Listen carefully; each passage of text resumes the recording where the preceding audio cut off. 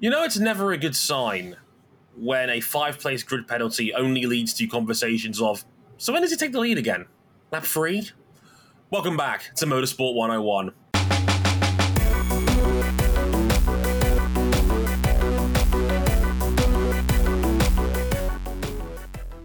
Yeah, I haven't even got a hope-based joke on this one. This one was just beatings from beginning to end.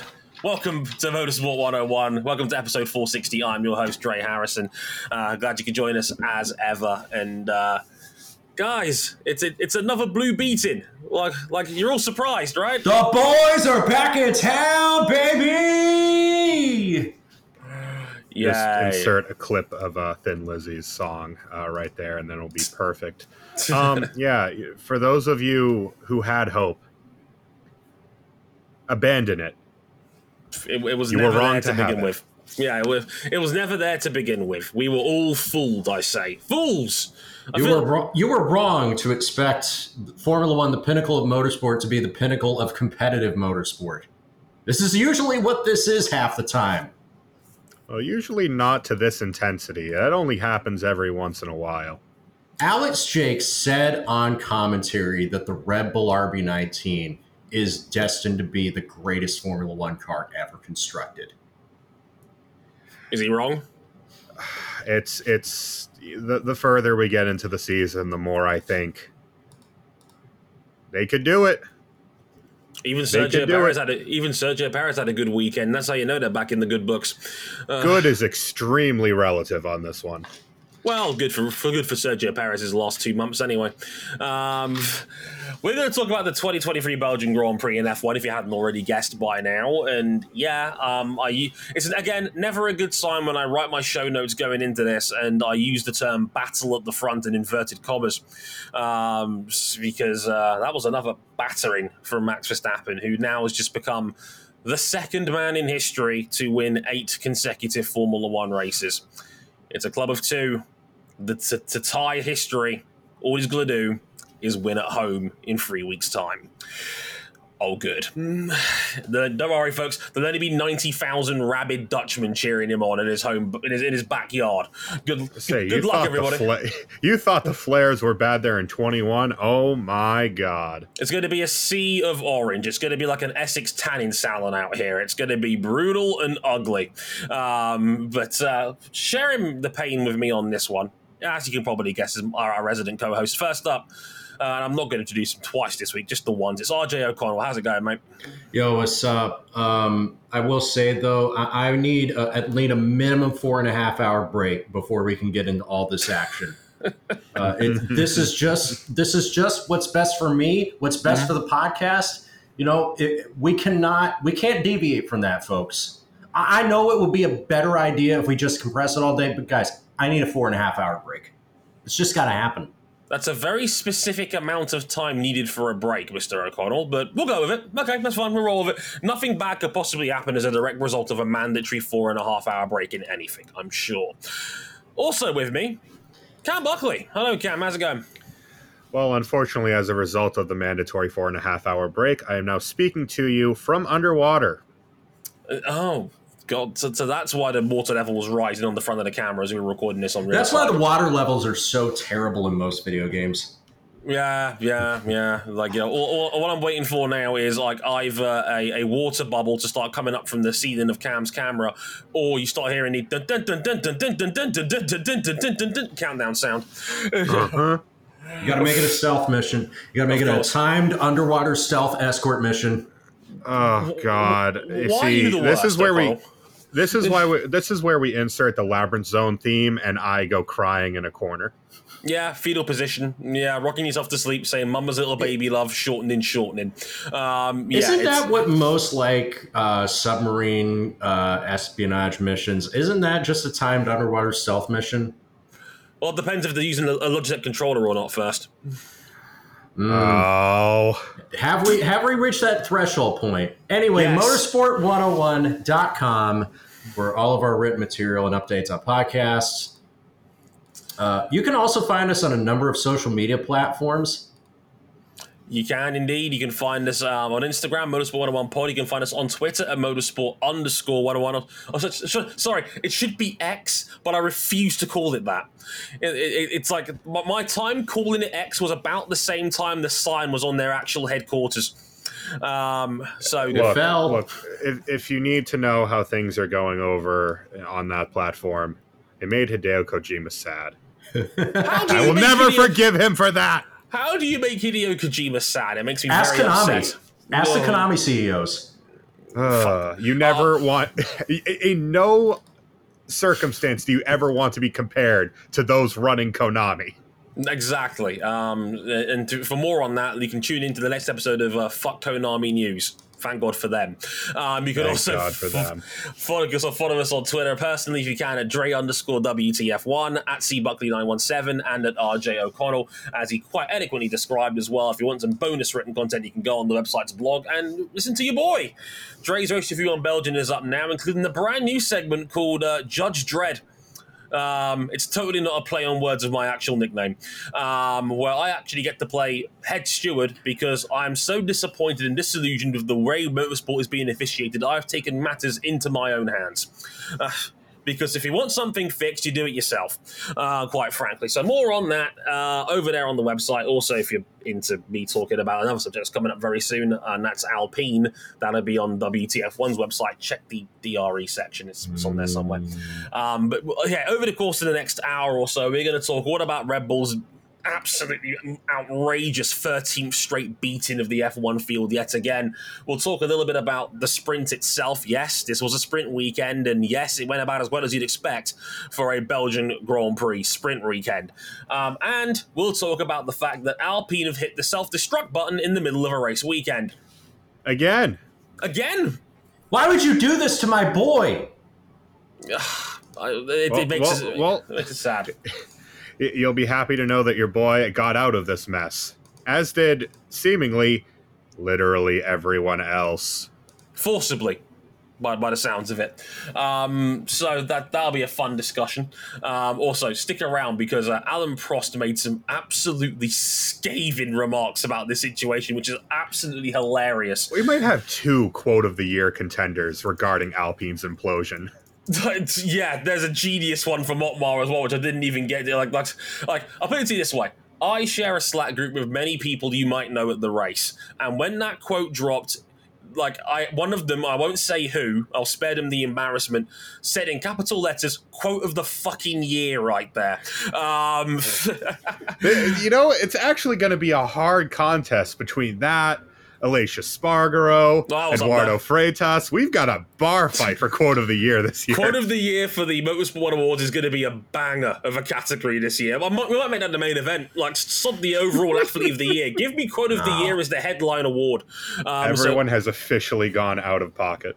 Indeed, and if you'd like to back us financially, if you really want to, you can at patreon.com/motorsport101. Early access will be just $1 across the summer break. I'm being generous on this one because it's the summer break. There's not as much going on, and I was a little bit hasty rushing this all out because I can also proudly say I'm actually going to be at the British Grand Prix this weekend for MotoGP, representing the race. So I will be over there this weekend. It's the first time I'm ever going to a motorsport event as a member of the media. So, let's go! Trust me, you'll love it. The paddock doesn't know what's fucking hit them. Figuratively and literally. If you're a fan of podcasts, I'll let you in on a little secret. I will be on the Races MotoGP podcast next weekend. This is a momentous day. You'll know why when you hear it. Oh, yes. Harrison versus Patterson. You think you're special, you do. That'll be next week on the race. So do listen in for that when it comes out. I'll be over there repping. I'll be over there repping the race over there, which is quite a crazy thing for me. But I really look forward to seeing how that gets down. So, without further ado, let's get into Formula One's Belgian Grand Prix.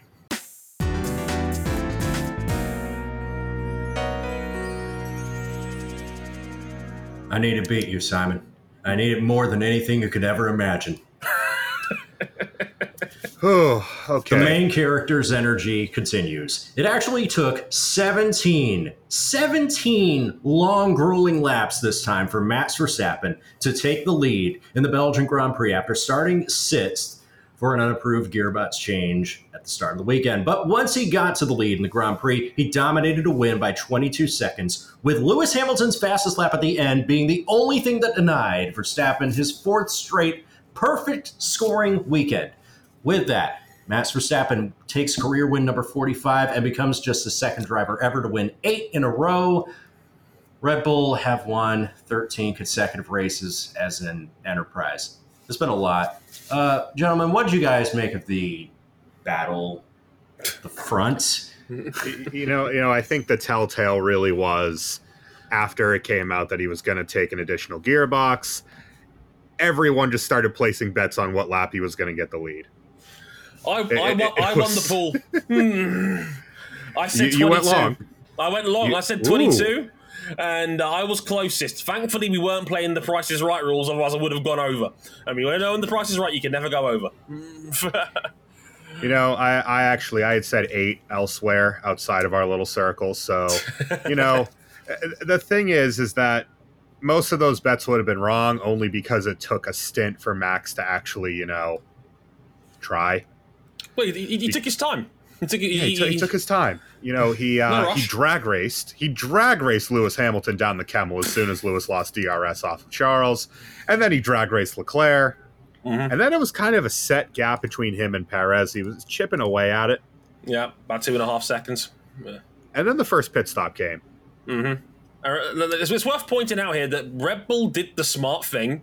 They gave Perez first call on the pit strategy. The undercut was the stronger strategy, so you're better off coming in first because the undercut was Remember that.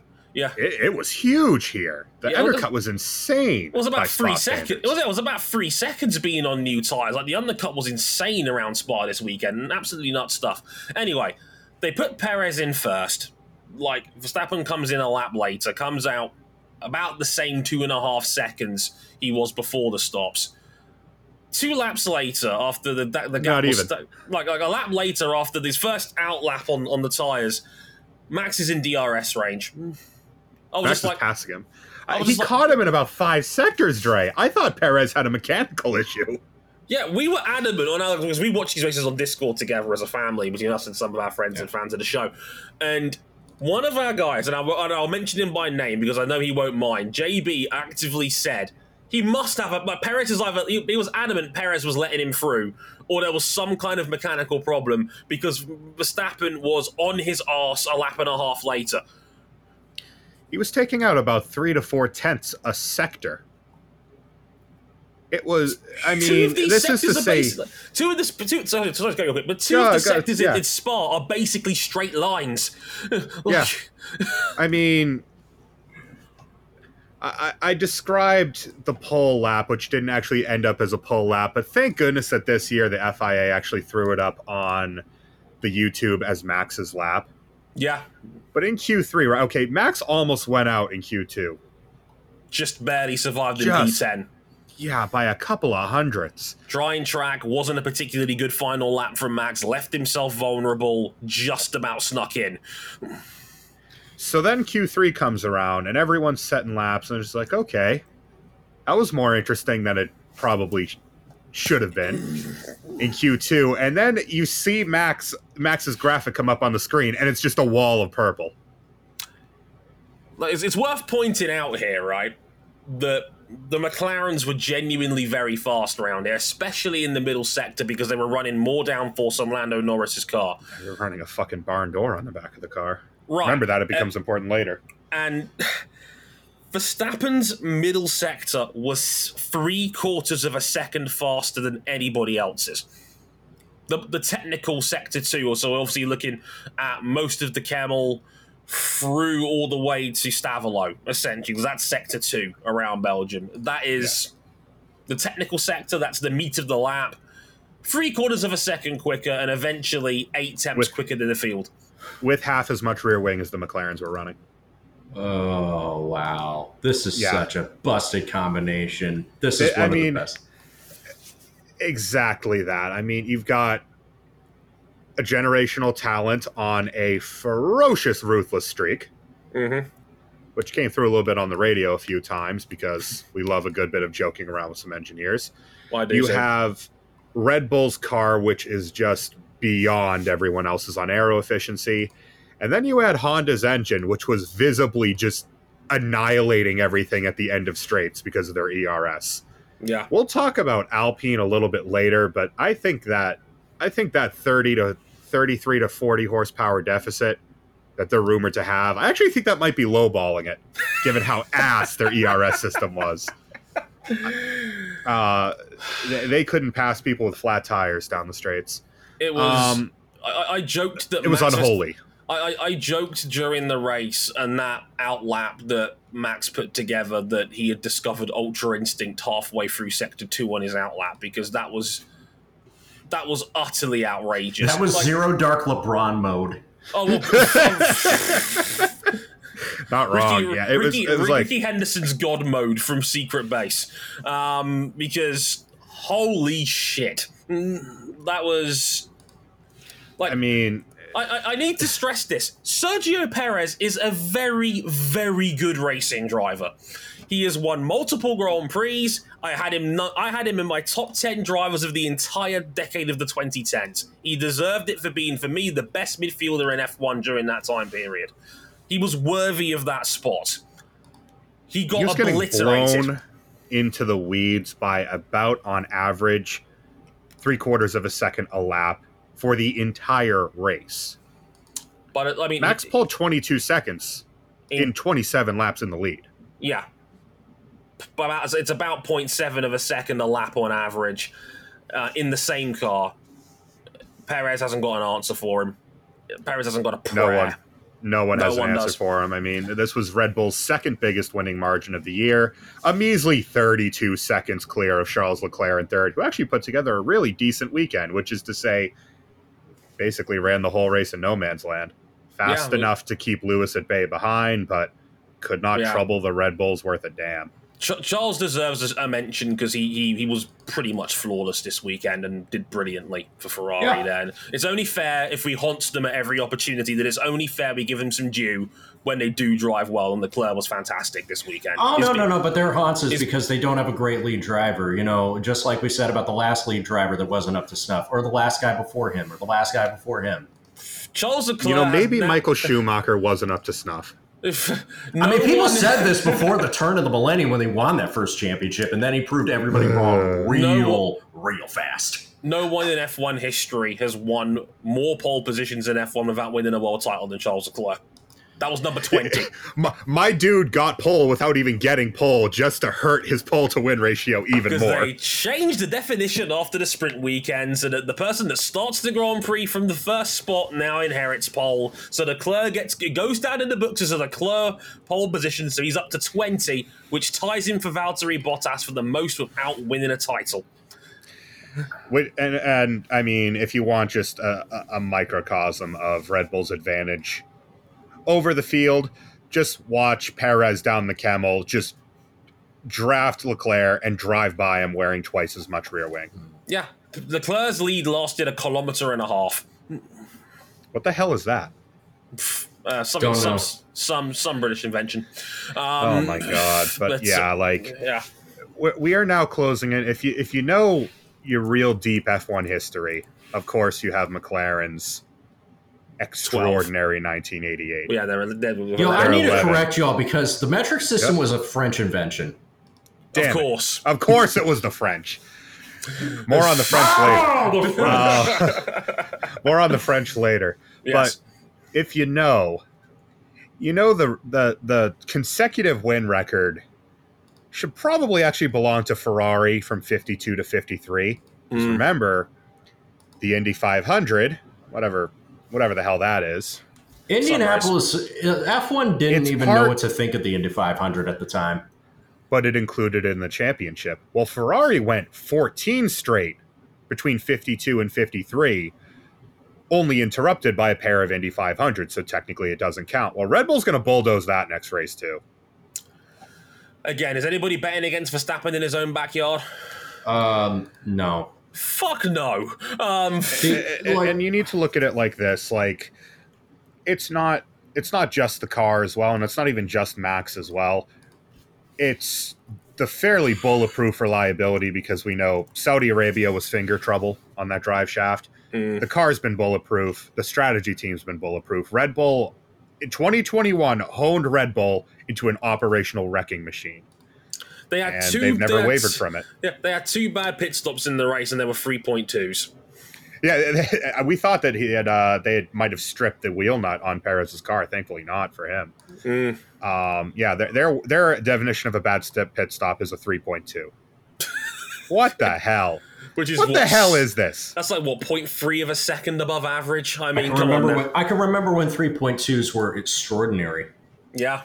We had a 1.9 last week, for fuck's sake. I mean, holy hell. Time corrected 1.9. Oh.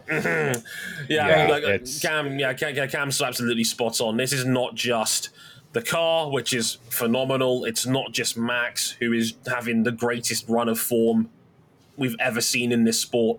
It's not even the combination of those two things, which we all know is otherworldly. It's operational excellence from top to bottom. Christian Horner is running an incredible team. Everything is on point. They've barely put a foot wrong all year long. They've executed in almost every major department. Hannah Schmitz, I will only sing her praises more as a woman in motorsport who's killing it as the best strategist in the sport as well. I mean, it's maybe not quite as difficult a job when the car is so good, but again, when she was called upon last year in some tight scenarios, like Zandvoort last year, let's not forget, she was spot on with that call. A bit too good to the point when she got abused on social media for it, because isn't it a wonderful time to be on X? Fucking X. Anyway, but it's not just as well. Like, they reeled off a 33-second win over the nearest car in Hungary, and that was a slow-ish winding track that was all about tire deg. And here, it being all about aero efficiency and how good the lump is in the back of your car, they won by 32 seconds over the nearest car. Right. This thing's bag of tricks is a well that never ends. And indeed, Christian Horner even said at the end of the race, "Oh yeah, Max was only pushing for some of the race." He was going so fast on his final stint that his engineer GP was like, "You took a lot of tire out of that outlap. It didn't fucking matter. It just didn't." Yeah, Max was joking on the radio about coming in for pit stop practice to pull a pit stop gap, which he did. Unfortunately, they didn't bring the car in, and it opened the door for Lewis to get fastest lap, 1 lap to go, fresh mediums. But even that fastest lap was only about a second quicker than Verstappen's, with the car still having a decent amount of fuel left. And an undercut that was worth 3 seconds. Yeah. If I look back on this weekend, giant this weekend. Yeah, fresh tires are good. If I look back at this weekend, I say the one time that Max Verstappen oversteered up the hill at Eau Rouge was probably the closest we came to the streak ending. Yeah, and Perez finished second anyway, so what did it matter? And by the time they got to the line, he would have had a pit stop in hand. It would have been, if they had boxed him with 3 to go, it would have been incredibly close. The Max could have won anyway. It would have been borderline victory for Max. It would have been very, very close, because it was about 21 seconds for a dry pit stop around Spa that weekend. He won by 22. It would have been tight. Probably a final lap showdown, most likely, for the win, because, like as Cam said, the undercut was cracked around this track this weekend. This is the state of Red Bull. We are right now currently in what I like to call Patrick Star, could you move it along, we're running out of superlatives mode here at the moment. Can you just sim the season? Yeah, and I mean, they could lose every race from here. They could take the rest of the year off, and you could still throw this thing up with the F2002, the W07, and indeed the MP44. Yeah. What a machine. What a driver. What a team. Yeah. Max Verstappen on his own is leading the Constructors' Championship by 64 points. I didn't ever think that Red Bull could make a car better than the RB6 at the time. No, the RB6 was an incredible machine. That one, was it 13 Grand Prix that year? Something RB9. like that. The 9-113. That was a 2013 car. Yeah. These last two cars make the RB9 look pathetic. It's ridiculous. It's just ridiculous. Right, Can I also shout out before we move on that Yuki Tsunoda finished 10th in the points. Yuki Tsunoda! Yoinks! Yoinks! Yoinks! It's a Yuki point. It probably should have been even better. I mean, he ran that car P6 to P7 for most of the race. Unfortunately, both AlphaTauri drivers got pretty shit strategies in the end because of when the rain came down in the race, who benefited from it, and when people pitted. Yuki got undercut by 3 or 4 drivers, and Ricciardo held out for the rain, which only ended up being a mild shower. Yeah, not enough to force the field onto Winters, unfortunately. But still a priceless point for AlphaTauri, and a nice response to given that a lot of people were very quick to get on the Ricciardo's back and he's coming for Perez hype train last week. Great response from Yuki Tsunoda. He needed that, and that was arguably his best weekend of the year. Ted, you should probably check who the real lead driver at AlphaTauri is. Oh, you telling me that Ted Kravitz stirs the pot but gets away with it because he's universally beloved? Never. Who's to say? Who's to say? Anyway, Spa was a sprint weekend, and the sprint itself was reduced from 15 to 11 laps after a 35-minute rain delay. As a result, we had another discussion about the state of wet weather running in Formula One and the use of the extreme wet tyre that was dumped by the teams in the race within 2 laps of the restart. What did you make of the spectacle? That's not a good sign when you two shed the same brain cell for a second there. That was great. No, I think that, Formula One has a spray problem, and I think we could. It's funny because, the extreme wet, we've always talked about, it moves too much water for it to be a good race tire because it's utterly useless. Dre will get into this, but they tested the tire covers, and that apparently has not worked as intended, not even close. So then you're thinking you got to start forcing teams to redesign their diffusers for this sort of thing. Precisely. I mean, the abnormal weather is only going to get weirder if trends continue. Great. Well, I mean, a lot of it really just goes back to when they went to the giant tires in 2017, and these tires are still of similar size. Bigger tires are more likely to aquaplane, easy for me to say, in the wet, which means you need to make a more aggressive tire that moves more water, and that, first of all, destroys your visibility in an open wheel car. And the tire is so slow because it's so compromised to move all that water that you're better off just throwing the inter on. And if it's worse, if it's bad enough to be beyond inters, your visibility is probably so bad because of these giant tires that there's nothing you can really do, and you're going to have to park the cars. And weather conditions wise, if it's too wet for inters, chances are we're not racing anyway now these days because the visibility is too bad. Yeah, visibility is bad, and the FOM has generally taken a more cautious approach in the last 2 years to extreme bad weather, which I'm fine with. I've got no problem with that whatsoever. Yeah. I would rather, if we're going to swing on that side of the pendulum, I'd much rather they take the more cautious approach every time, in my opinion. So, to borrow a phrase I used to say when I was an MMA writer, I'd rather see a fight stopped early than late. And I would apply that same logic to F1. Dre, by the way, Dre, happy August 1st warning anniversary day from me to you. But that's exactly it, Trey. It's been a more cautious approach in the last couple of years because visibility deteriorates so badly when using the extreme wets that you just can't race in them. Yeah, that's too good at their job. It's they have to be. Yeah, and I've had people argue with me on this since writing DRR about it and talking about it, but I need to make this point. The Pirelli Intermediate is a genuinely incredible tire.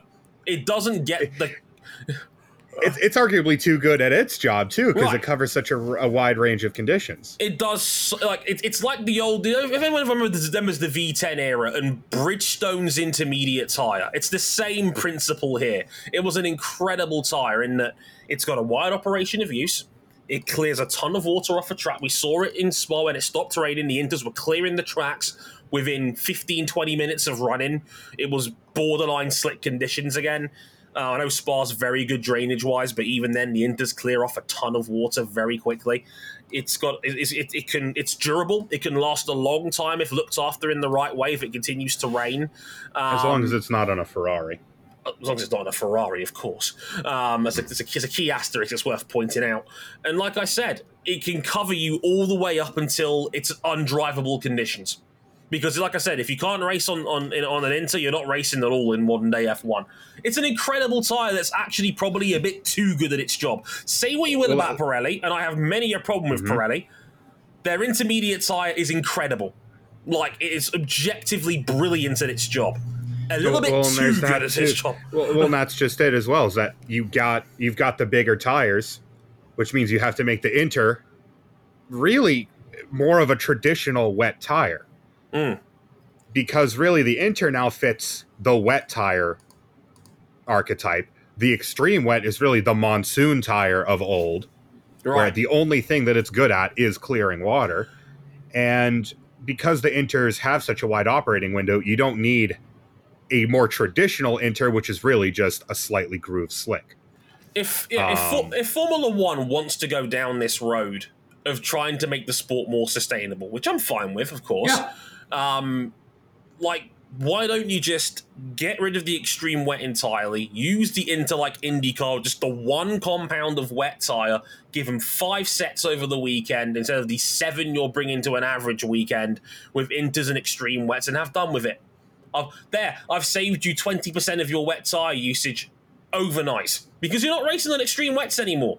It's pointless. Well, if you want to cover the different conditions for what they don't cover, just make 2 different compounds of the Inter tread tire. Right. So, it's I think Pirelli needs to have a serious sit down and work this out with the teams, because I think that is a problem. The other problem I have at the moment is the fact that for some silly reason, the sport insisted there had to be a 4.5 hour delay between the sprint shootout on a Saturday morning and the actual sprint race itself. And I wrote about this when this format change came out in Baku, and I stand by it. One of the points I made about it when I was breaking it down was, why was there a mandatory 4.5 hour gap? Now, I was told it was because you got to get the junior racing in between all of that. That junior shit is flexible. That shit can move around. Like, the only place you're broadcasting most of that is either a TV channel or your own F1 TV network. You can move shit around. I can attest to this. I covered SRO America for like a whole season last year. They had a bunch of series on the undercard of GT World Challenge, and whatever weird weather happened, oh, buddy, those lower events were flexible as you can get. Oh, 100%. Look, no one really cares about the juniors that much, okay? It's okay. No one's going to kill you if you move an F2 sprint race around, okay? This is not to me for me insulting them. It's for the hardcore of the hardcore fans. If you're going out of your way to intentionally watch an F3 race, you are a hardcore motorsport fan. That's not something you watch casually. Not in a million years. So move the middle stuff, move the support card around. That's what I'm getting at here, because my point I made on Twitter was, if you were prepared to delay the sprint shootout by up to an hour when it was originally declared on Saturday morning, to get it in and not have to resort to the alternative, which, by the way, if it was an alternative, they would have used Friday's qualifying session to determine the grid, which was already a mess because people originally thought it was going to be championship order. The FIA had to clarify during the delay, oh, no, it actually isn't championship order. We're just going to take Friday's qualifying session to form the grid anyway. If you're prepared to delay that by an hour to get that shootout underway, you do not need a 4.5 hour gap. You do not need to kick the can down the road to keep it all as a level playing field. You've got contingency time built into your schedule. Use it. That's what it's there for. MotoGP does that all the time. to flex towards the TV networks. They've even thought of the TV networks in mind. It's why there's often an hour between the end of Moto 2 and the MotoGP main event. One is contingency time, and two, the TV networks still get their hour of pre-show before the main event. And they'll cut laps off races to make it work. Like, that's the whole idea. They're far more flexible than Formula One is in this scenario. And it came back to bite them in the arse, because if they'd actually done the sprint race in its original time slot at 4:30 in the afternoon, local time, they'd have gotten the race off dry without the embarrassing 35-minute rain delay we got for it in the end. And 4 laps taken off a sprint race, which is already short to begin with. You turned it into an 11-lap sprint. Like, why? Okay. I looked back at the Hamilton-Perez collision, and I was like, oh, yeah. I thought 5 seconds was a bit much. I thought Perez blocking down Blanchimont was a bit much, and you know me, for the rest of the season, I'm going to play the role of Sergio Perez's number one defender, as I did in 2013 of that no-good, awful season McLaren. Regardless, that didn't deserve 5 seconds for Lewis Hamilton. I'm not going to go completely crazy about it, but yeah, it's silly. Also, shout-outs to a Formula 3 race that was stopped short of 2 green flag laps. Everybody thought it was going to get 0 points, but they decided, these kids have done enough. Let's just give them half points anyway. It's not been the best week for the FIA and its officiating this week. I'm just throwing that out there. We were recording our Formula E season finale directly after this, and there was some bullshit in that one too. So more on that later is what I would say. But no, I'm in agreement with RJ. I think the punishment for all parties did not fit the crime. Perez didn't deserve to have a giant hole punched in his side pod from what was quite minor contact. And I don't think... I'd like to... Everybody insists, right, that you punish based on the action and not the reaction. And me personally, watching that incident in real time and on replay was like, if you're going only by the action, there is no way that Hamilton's incident deserved 5 seconds. I think they were swayed by the damage on Perez's car and felt like they had to make a call on it. And... I don't like how that sort of logic of officiating goes down, because I believe you punish someone based on the crime rather than the consequences. I think that's an easier way of handling it than going, oh, well, it fucked Perez's car out of the race, even if it was the lightest of touches. So, I guess we've got to hit Hamilton with a drive-through. That's... Make it make sense. Cam, am I talking crazy here? I don't even know at this point. If I say that he didn't deserve it, I'll get crucified. If I say that the 5-second penalty was deserved, I'll get crucified. How do you like your paddling? How would I like to get people bitching at me on the socials? God. Do we think? I think you put it pretty well in the race review. I've seen them given. Would I have given 5 seconds for it?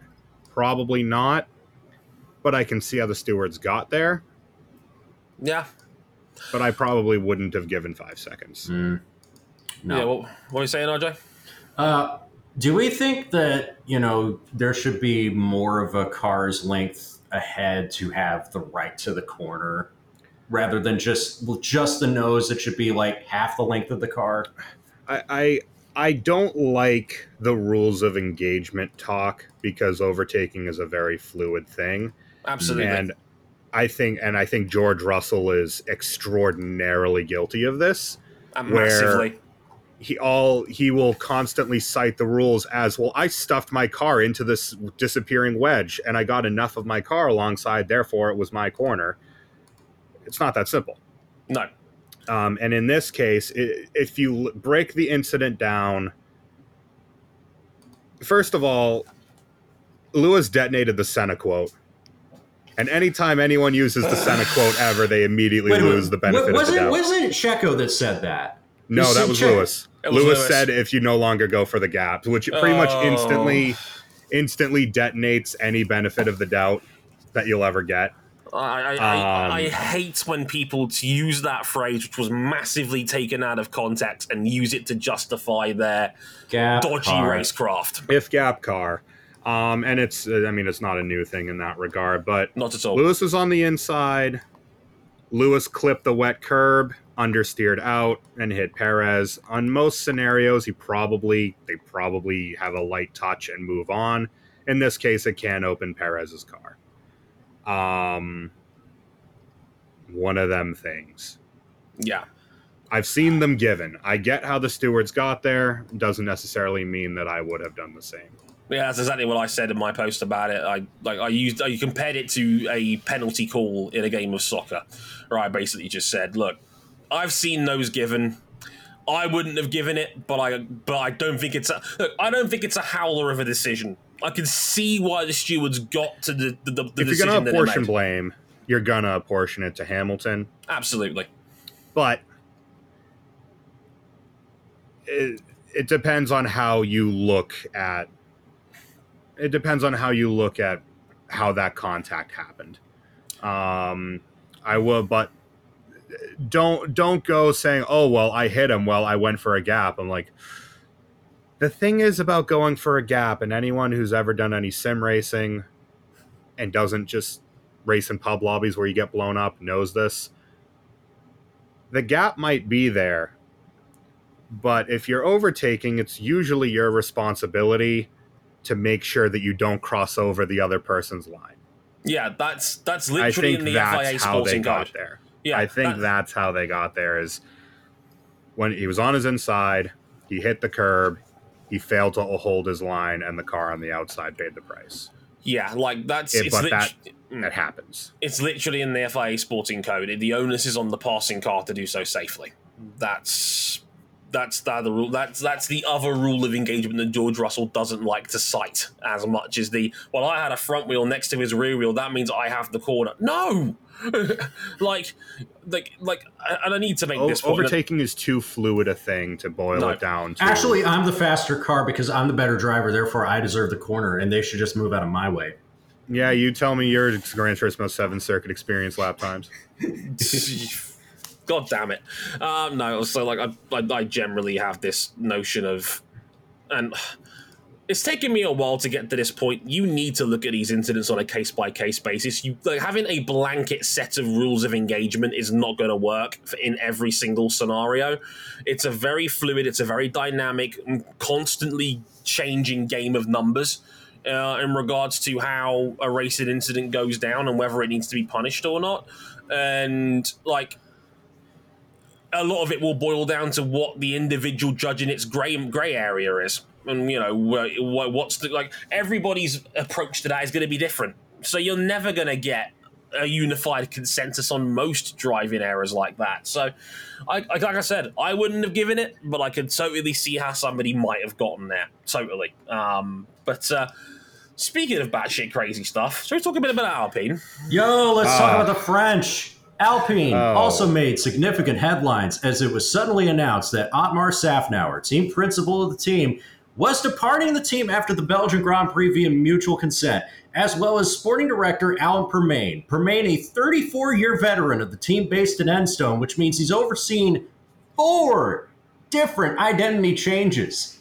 Bruno Famin has come in as interim team principal and said that he and Otmar, quote, weren't on the same page regarding the, quote, project.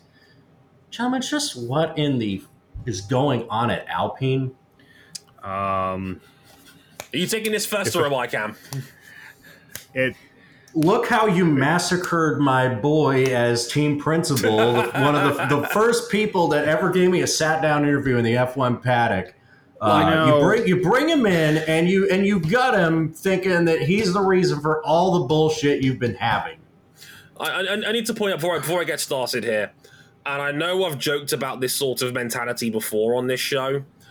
When I say Otmar is generally one of the genuine good people in F1, I'm not just saying that because he's bad at his job as a cover. He is genuinely one of the good dudes in this sport. Look at what he did with Force India. When their billionaire owner was running for the law at the time, Otmar was running the team, and he was running it damn good. He's They were he's a pound very for pound one of the best teams in the sport. He's a very good team principal, and I sincerely hope he lands on his feet, because Otmar was DOA when he joined Alpine. That was a team that had too many cooks, and I'd said it had too many cooks for a long time before we got to this point. Alpine have low-key been, and I've joked about this, but I've said it publicly now, and I said it on WTF1's website earlier this week. They are the Tottenham of F1 teams. They are not terrible, because Tottenham are not a terrible football team. They're actually Tottenham's not getting relegated. No, like they're not a terrible football team. They're a good football team, but we laugh at their general incompetence.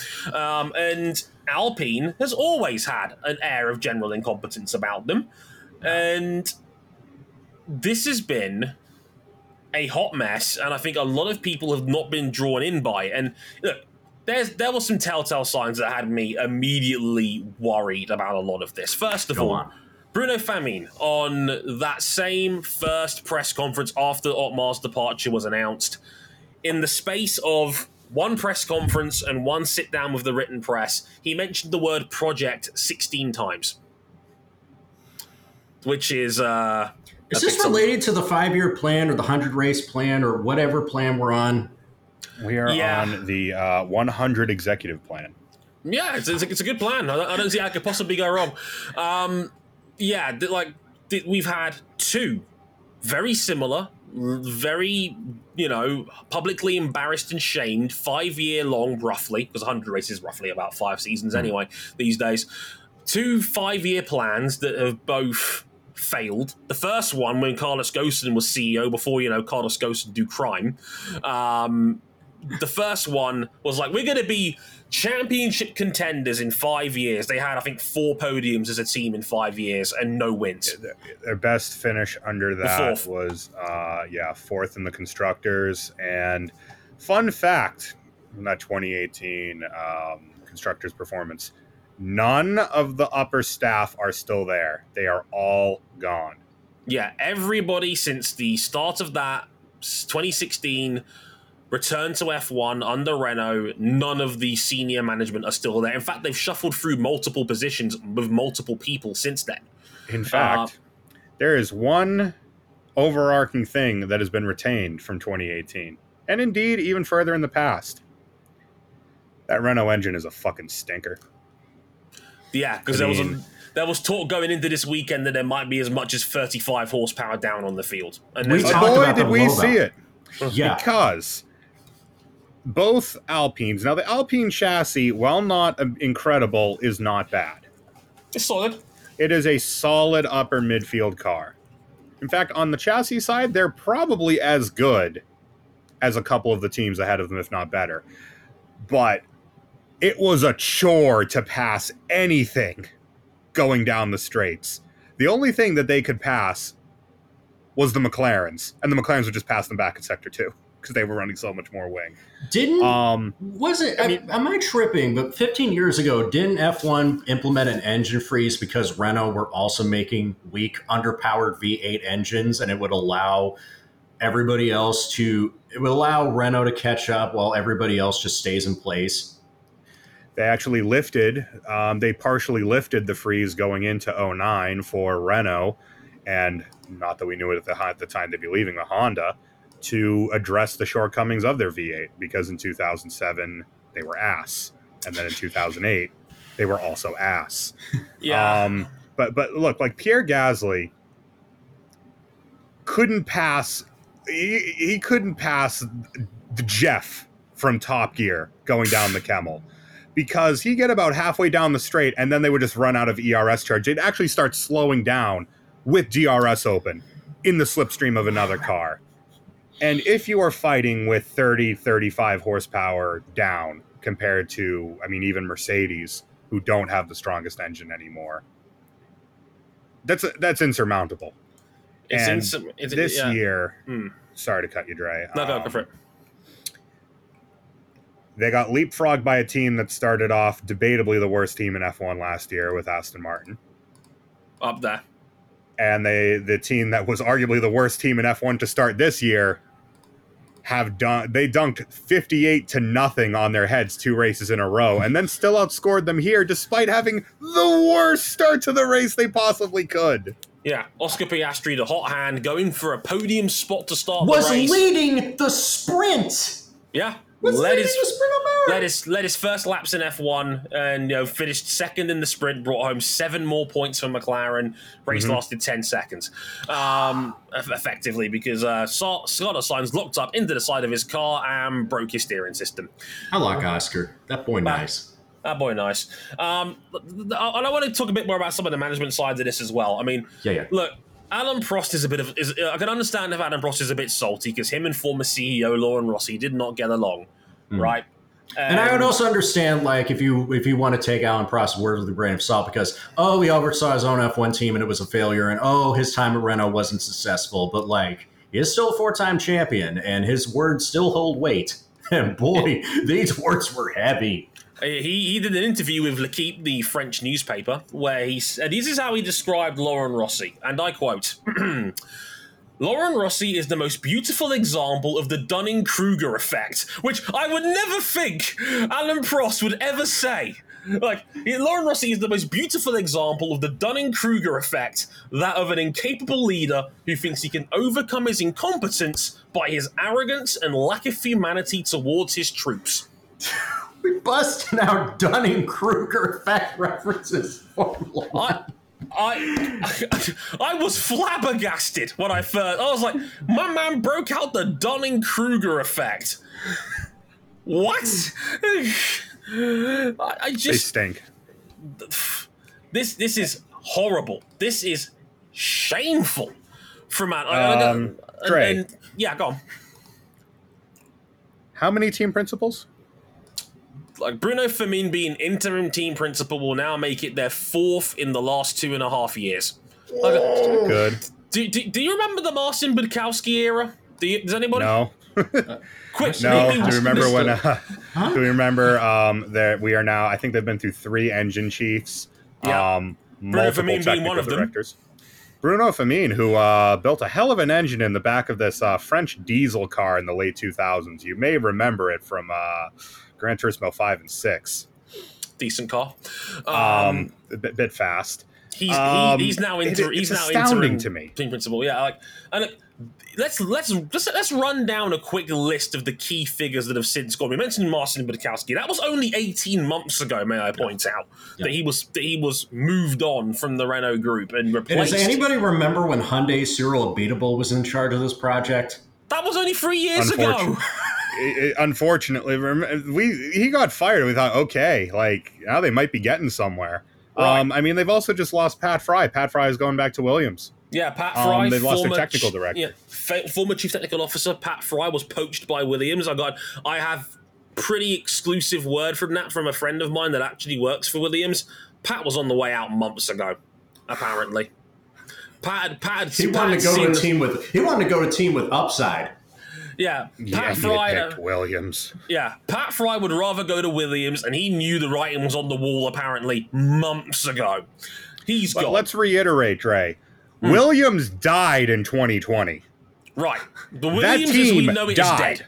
Right, like, they're gone.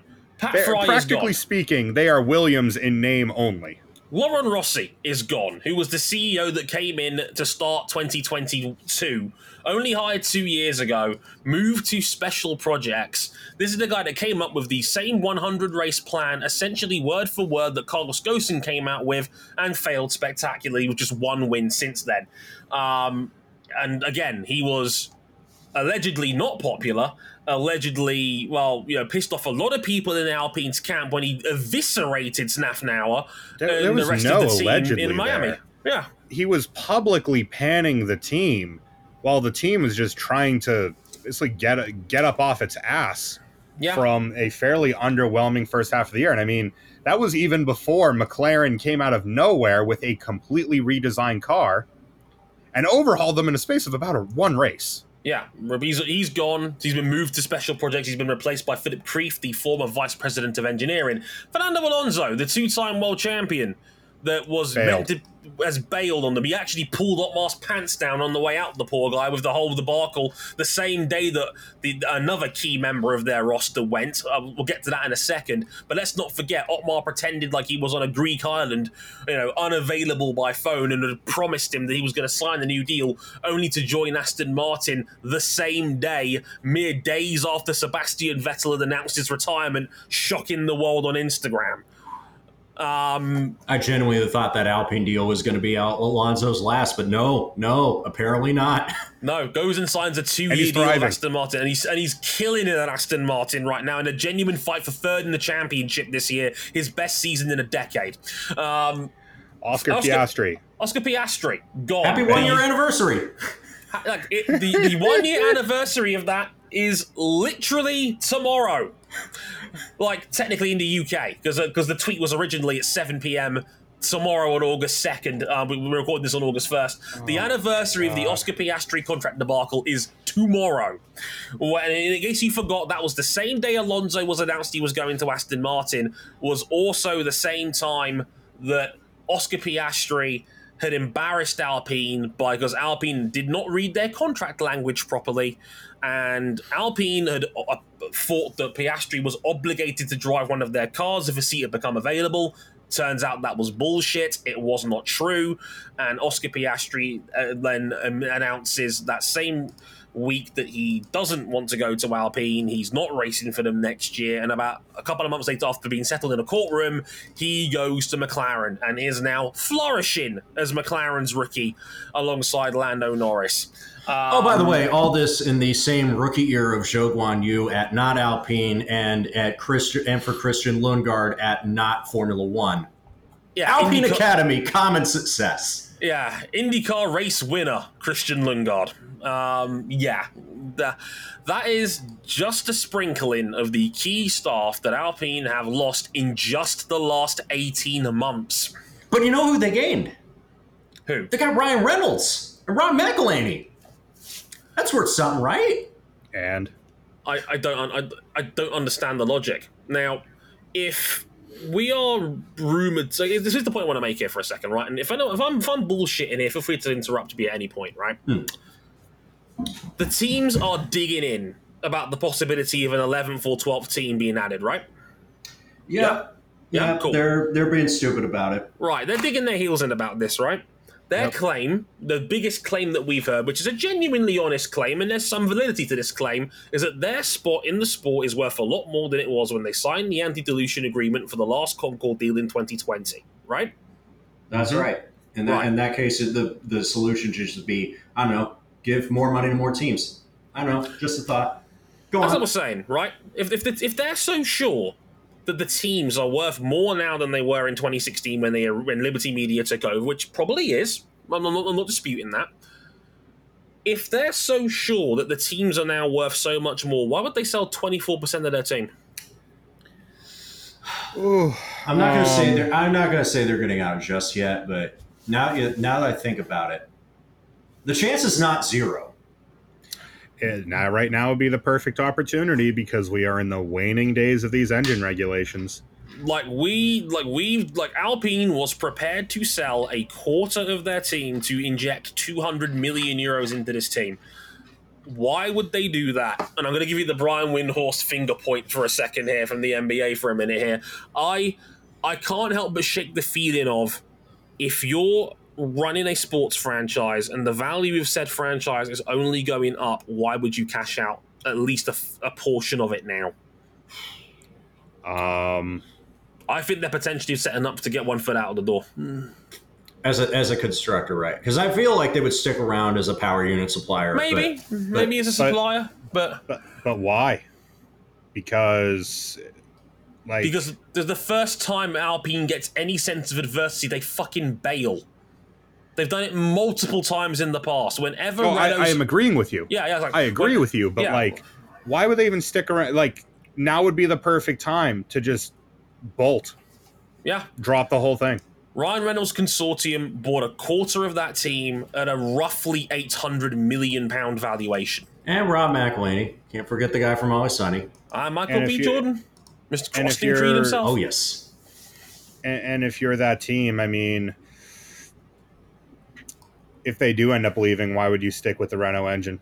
Because it's a boat anchor. Renault will have gone through an entire regulation set, having never had anything resembling even a good engine, let alone the best engine. You know, come to think about it, there is another firm that wants to form an alliance with Alpine and Renault in some kind that just so happens to be working with a prospective Formula One entrant. And they like putting stickers on things. Honestly, I would expect them to just do their own engine eventually. Potentially, but we know who we're talking about here. Michael Andretti has been more than prepared to buy out an F1 team to get a spot on the grid that way. That was plan A when he tried to get into F1 in the first place. And allegedly, his attempt to buy 80% of Sauber was at a $350 million valuation. He's got cash. Significant cash. If he wants to buy a heavy chunk of Alpine right now, he could. And I think it's probably worth given that he's in partnership with General Motors, and General Motors has openly said, we will pay whatever the anti-dilution fee is to get in. They have more than enough money to potentially buy out Enstone if they wanted to. I think they could buy out Enstone, but I don't see Renault sticking around if they leave as an engine supplier. Just a total jettison altogether. You reckon? If you're serious about winning championships, you don't have a Renault engine in the back of your Formula One car these days. No. End of. Not in the state they're in now, no, I agree. Not right now. Not in the state. It's been 9 years. They're trash. F1 is having to talk about engine equalization because they're trash enough that it's beyond the theoretical 3% that they would allow engines to be rebalanced. This is the history of the Tottenham. Like, for me, overall, they need to simplify their management structure. Like I said before, Otmar was DOA. He had 3 different bosses he had to answer to. That was never going to work. There was clear dissension in the ranks between the major parties at work. Bruno Famin admitted as such when he talked about Otmar leaving the team. It was clear that they were not on the same page, which is never a good sign about senior management. Alan Prost said it himself. You keep it simple and you build around an elite driver. Alpine has done the complete opposite to that in the last half decade. They lost someone who ended up being an elite rookie, and you toss Fernando Alonso out the door. And you even had Daniel Ricciardo, and look, let's put it this way.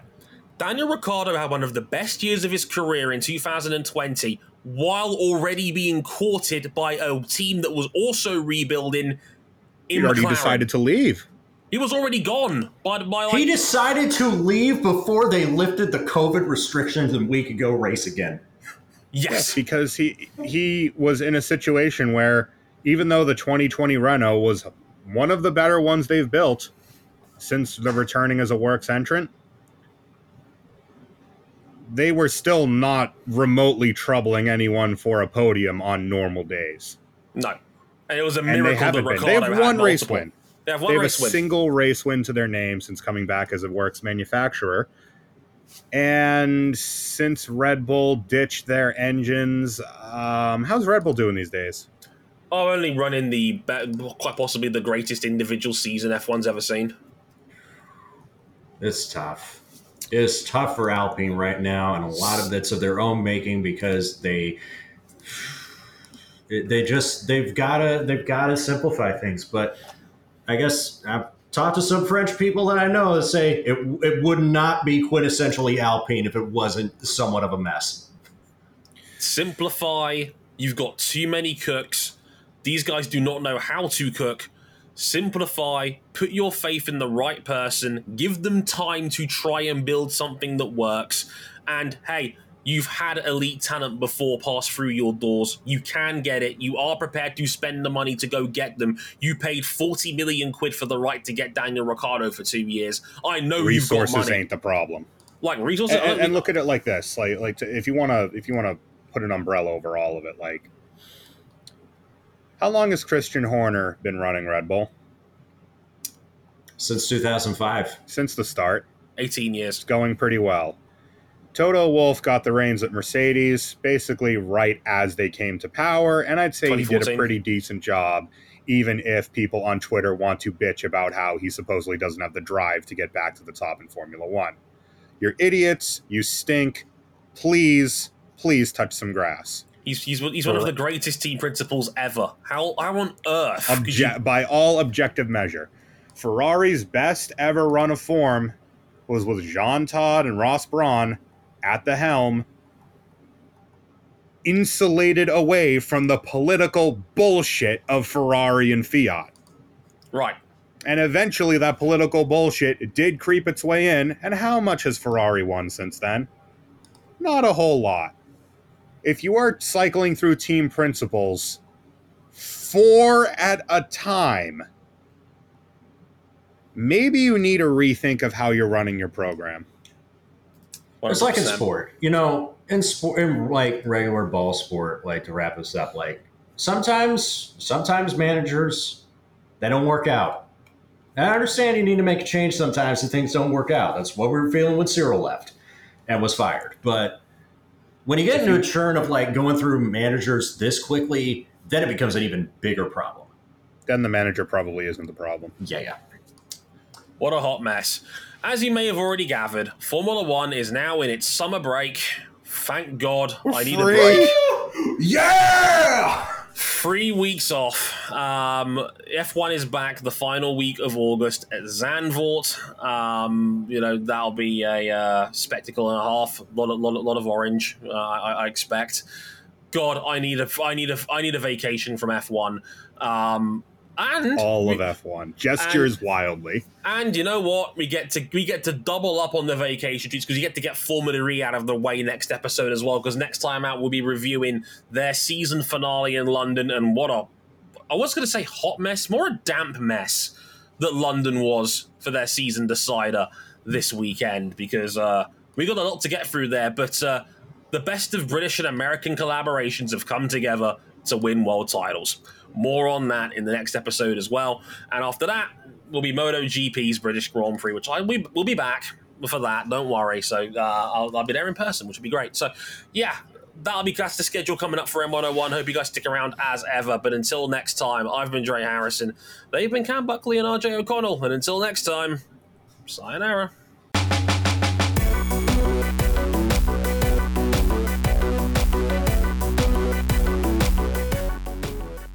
Later, y'all.